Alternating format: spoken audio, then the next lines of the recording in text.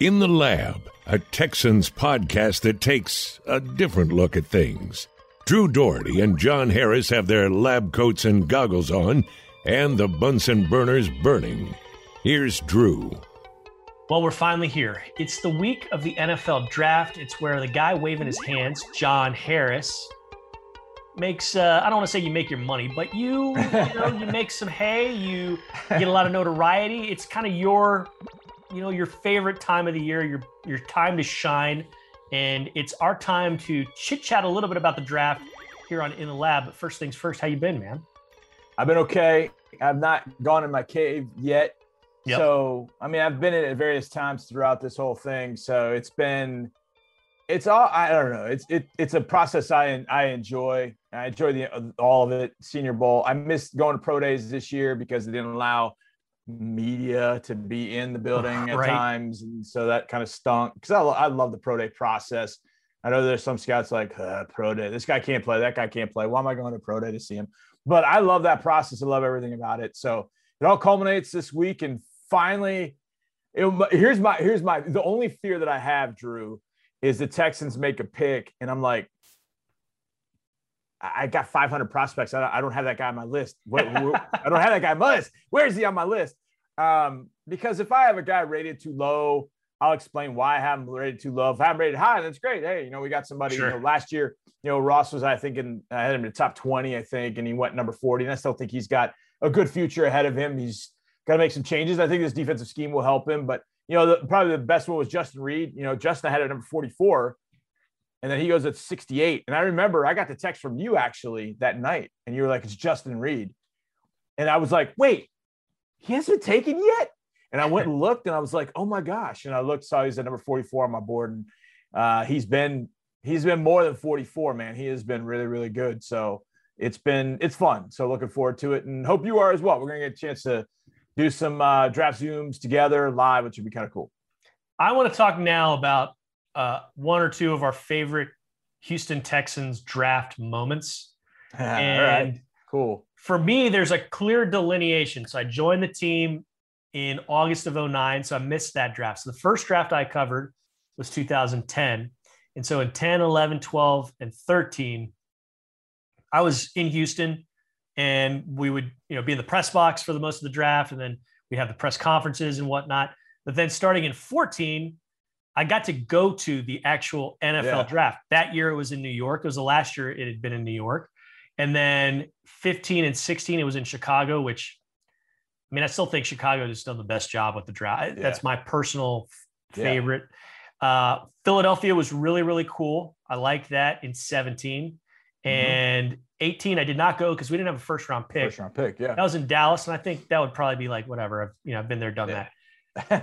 19 was fun. It was Nashville. It was Titus Howard, but he wasn't at the draft. So I didn't go last year because of COVID, not going this year because there's no first rounder. But Houston being back, doing that, I think one of the most fun times I had was actually 12. And that was a year, they're coming off of the playoff run and the Texans were Super Bowl contenders. They thought, and everyone thought, hey, you're getting Matt Schaub back to go with this defense. You got a running game. They've got a chance. They, came up short, but they started out like a house of fire, 11-1 before what, we all know happened. They kind of faltered down the stretch. But that offseason, there was so much optimism and it was like, just take the best guy available. There are some needs, but can't go wrong. And you can say that about every year, but you were a pretty stacked team, you thought. And I remember I'd done all the research and I thought, well, it looks like this guy Merciless, who led the nation in sacks, led the nation in forced fumbles, he could be around at that time. That'd be fun. And there were a few other guys that you looked at. And then when they actually took him, it was pretty exciting because, he had skins on the wall. He'd done it at a high level. I got to meet him and his family at the airport the next morning and kind of, document their journey. I shook his hand when he came out of the holding area and put the microphone on him and said, welcome to Houston, da-da-da-da-da. It was really cool. It was a lot of fun. And, he's turned out to be a pretty darn good Houston Texan. He's had a nice career, but it was fun being a part of that at the outset and seeing how that all went down. That was my favorite pre-going to the draft moment. What's been your favorite, Houston Texans wise draft moment since you joined the team? Well, my favorite happened 6 years before I joined the team. Right. And I say favorite now. I was skirting around the Dwayne Brown. Tell it. Yeah. No, it's okay. I'll tell it because I know. It really has taught me a great story. And so for people that, before I came to the Texans, I was at a competing radio station in town. We had just started a station called 1560, and we had a lot of luminaries. We had Lance Zierlein, who's now at NFL.com. He's still over there. John Granado was over there. Sean Pendergast was my first co-host. And Lance and I had been doing a draft for a long, long time together. And I was always envious. I'll admit it. I was envious the fact that he got to do the draft live and talk about it live. And I was just like, man. So in 2007, I joined the station and was like, 2008, we're going to do the draft together. So I am geeked. So we go to this place called Nick's Place. We're doing it there. We're watching everything unfold in the 2008 draft, and we're just riffing off one another. And Sean's driving, and me and Lance are just, rat-a-tat-tat-tat-tat. So it's coming up time for Texas to pick, and I want to say they traded down, if I remember correctly. So they moved. I think they moved back. They moved back. Yeah. So now it's amping up a little bit more. Oh, yeah, that's right. That was for Joe Flacco. So I'm amped up, like, what's going to happen? And Lance looks at me and he goes, and he shows me his phone. And it says it's going to be Dwayne Brown. I look at him like, no, because I had seen Dwayne Tribal. And I was impressed physically, no question. But as I watched him, I'm like, God, I can't, this guy's not a first rounder. Like, I can't believe this. The pick goes up. It's Dwayne. But I lose my ever-loving you-know-what. And because I could, I was, young and dumb and stupid. And I don't know, I think I was 35 at the time. Anyways, 36. I don't know who's counting. Anyways, I just lose it. And I lost it for another couple of days. And it was just, and I remember making the comment. I do remember this distinctly. I was like, Dwayne Brown might go to 5 Pro Bowls for all I know, but I just don't see a guy that can really step in and play right away and et cetera, et cetera. Well, I think he's gone to 5 Pro Bowls. So what makes the story better, I guess, is, for me at least, is a couple of years later, as Dwayne is starting to evolve into a player, Lance, messing with me, went to Dwayne Brown at a practice and said, hey, my buddy doesn't like you very much, talking about me. And so I'm like, oh, thanks, Lance. And so Dwayne kind of looks at him like, what do you mean? So they start talking. And so Dwayne eventually, so Lance tells a story because essentially after we drafted Dwayne, I had a whole booklet of DVDs. At this time, he had MP3 or MP4s to watch. Uh-huh. So I pull out my DVDs and I find Virginia Tech game. I pop it in. I'd already watched it, but I'm like, I got to see this. So I'm watching the game. I'm getting frustrated watching him.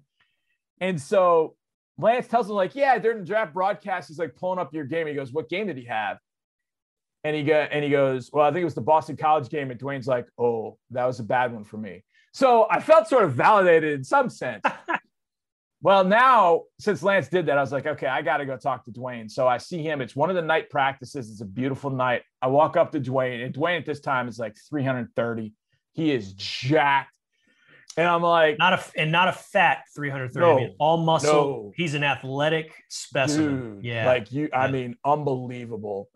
And so I said, hey, Dwayne, I said, and he had a smile on his face. And I said, hey, I'm John Harris from 1560. And all of a sudden the smile turned to a scowl. And he looks at me and he goes, heard you don't like me very much. And I'm like, oh my God, this guy's about to strangle me. And all of a sudden I see this sly smile on his face. And I was like, yeah, there was a time when I didn't, but you know what? I really like you right now. And from that point forward, it's funny because I learned a lesson that day. First of all, don't lose your you-know-what on the radio. But I've told Dwayne this, and over the years, Dwayne and I got to be, we got to be friends, and we've talked about that on the air. Like, we've talked about that moment on the air, and he's heard it, which I'm like, oh, man. Because what I learned was, A, when you have that sort of athletic ability, and B, you want it. You want it. And C, you've got the desire to go get it. You will. Yeah. And that's what Dwayne taught me was athletic traits matter, but so does grit, guile, and absolute determination. Because if you put all that together, And it's funny because I use that same sort of thought process with DK Metcalf. Like everybody's saying, oh, DK's going to fall. DK's going to fall. And I'm like, look, well, hold on. He's got athletic skills through the roof. And this dude wants it.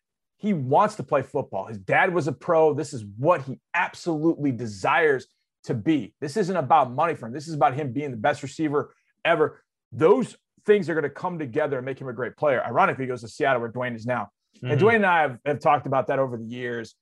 And like I said, he's told me he's heard it and he kind of laughs at it. And I hope one day when he does retire, he can come back to Houston and when we can celebrate him and I could give him one last, dap up and say I was wrong. And I told him numerous times, I think I see it. Probably the fourth thing goes with it is, all those things. But the fourth thing, and probably, and I don't know why it's my favorite, but it's like, if you miss, you miss, say it. Say you're wrong. And I was wrong. I was so dead wrong. He's turned out to be so good. So good. Basically so a decade with the Texans. He's the greatest offensive lineman in team history. Still pumping it out at a high level in Seattle. That guy, wow. He's still there was one small appendix to that story. So I think, was it 15 or 16? It was 15. It was 15 when he got hurt. Yep. So in that game against Jacksonville, he comes out of the locker room and he's on crutches. And I see him after I've done my interview. It's before the media gets in there. And I see him on crutches. And my heart just bled for him, man. I was just like, oh, man. I know he wants to be there. I know he wants to be in this playoff game. And I just was like, I walked up to him. I didn't know what to say. And I just was like, man, I'm so sorry, man. Love you, bro. And I just walked away. That's all I could say to him. And I think he kind of looked at me like, wait, did he just say, like, love you, bro? And I was like, yeah, I said it, and he just kind of smiled and kind of waved me off. I didn't know what to say to him. And I just felt so bad for him. But he's a great player here, and he's been a great player and taught me a lot of lessons. So that's my favorite. Now that I can tell that story, 13 years later. At the time, over the next couple of years, as he's turning into a great player, it made me look like somewhat of a fool in some sense. But hopefully, we've all been fools. The best person about it was Dwayne Brown, and that also tells you a story too. That somebody can say something bad about you, but you can prove them otherwise and prove them wrong, and that's always a good feeling. So hopefully, he feels good that he proved me wrong. Indeed. So that's our kind of look back at some of the fun stuff, because you're going to hear about who might be available for the Texans at 67. There's lots of guys. There's lots of options. Going to be fun to see what Nick Caserio does, moving down, moving up, maybe. I don't know. I would think if it's a move up, it's for next year's draft and maybe capitalizing on some stuff there. But I'm ready. It's exciting. Draft week is here. I know the Texans don't have the first or the second, but I'm still pumped. It's going to be another crop of 8 faces to add to the 78 that have come in this offseason. So I'm pumped. You? Yeah, man, I'm ready just to kind of see where everybody ends up. And I think about this a lot during draft time, Drew. These young players are going through the paces. And I always, I see a player and I'm looking at my Harris 100 right now. And I'm like, where does Jalen Waddle go? Where does he end up? He's a Houston kid. He's from Episcopal. He loves Houston, loved the Texans growing up. Yeah. Where does he end up? And then kind of envisioning him in that jersey and then envisioning him in that offense. And then it comes to fruition and you're like, whoa, I didn't see that one at all. And there's some that you're like, yeah, like Brian Cushing. Like for weeks and months, I was Cushing the Texans. Like, I think we all knew it was coming. So you kind of foresaw that. And then it came to fruition and you're like, yeah, A to B. But then there are some you like don't see coming. And you're like, yo, I did not see that happening at all. And that's what kind of makes it fun. It's like unwrapping all the different gifts, 259 of them for NFL teams coming up on Thursday. Indeed. You'll be at it. We're going to be live, you and I, Thursday night, as well as Friday night and Saturday morning, because we'll have pre-draft shows. It's going to be a good time. And then you'll be on the radio all the way through the draft. So get the throat lozenges, get the honey, consult with Dr. Vandermeer, the bootleg doctor, as we like to call him. He's got a bootleg MD. Yes.